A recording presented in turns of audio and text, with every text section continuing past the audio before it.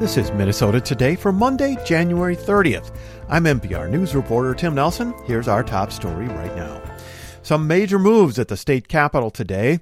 A bill to cover school meal costs for Minnesota students is headed for a House vote. A final committee signed off today on the $387 million proposal.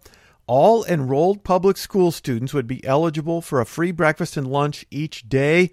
That would be a change from current practice of subsidizing meals based on income thresholds. The change would take effect next school year. House Republicans opposed the DFL bill in the Ways and Means Committee.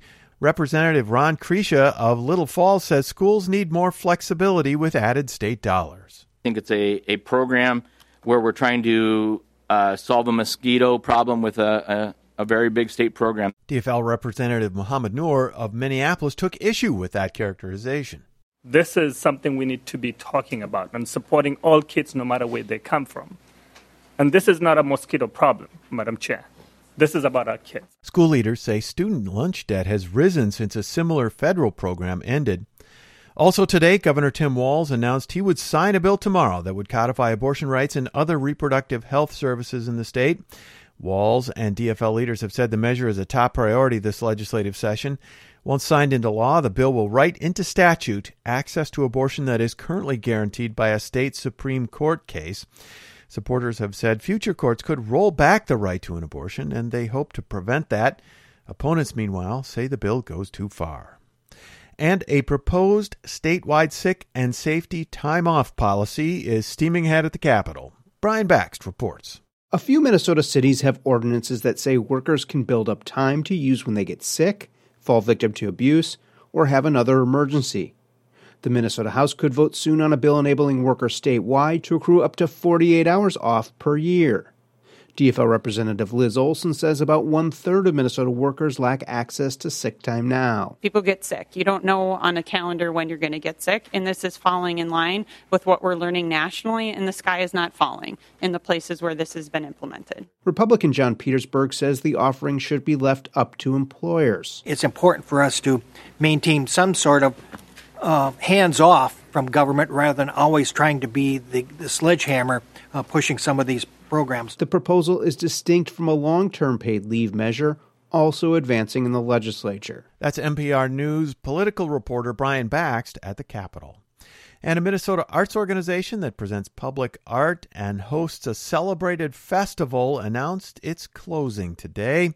Jacob Alloy reports. Northern Lights Minnesota has supported artists in producing and displaying public art for the last 15 years through programs including the Northern Spark Festival.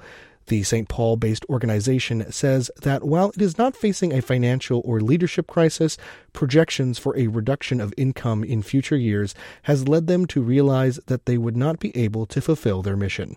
Executive Director Sarah Peters said in a statement that Northern Lights is choosing to, quote, close with grace rather than continue to do less with less.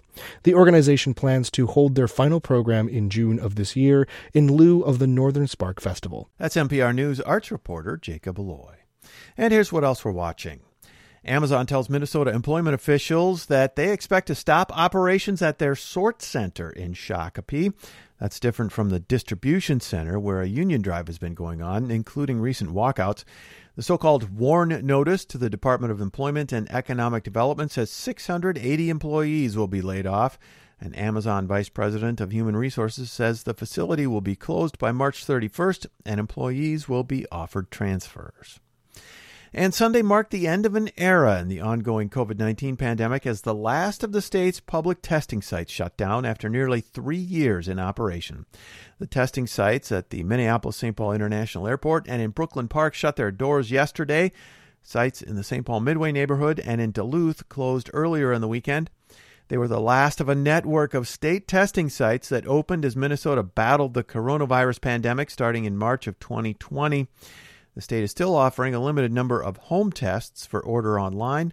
Many pharmacies, clinics, and other health providers are still providing tests.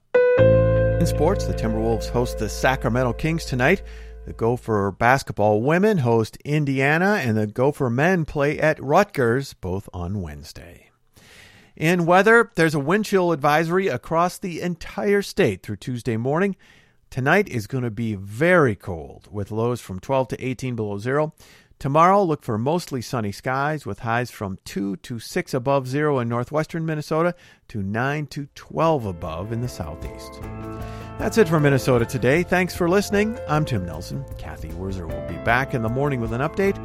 Until then, stay healthy and stay safe.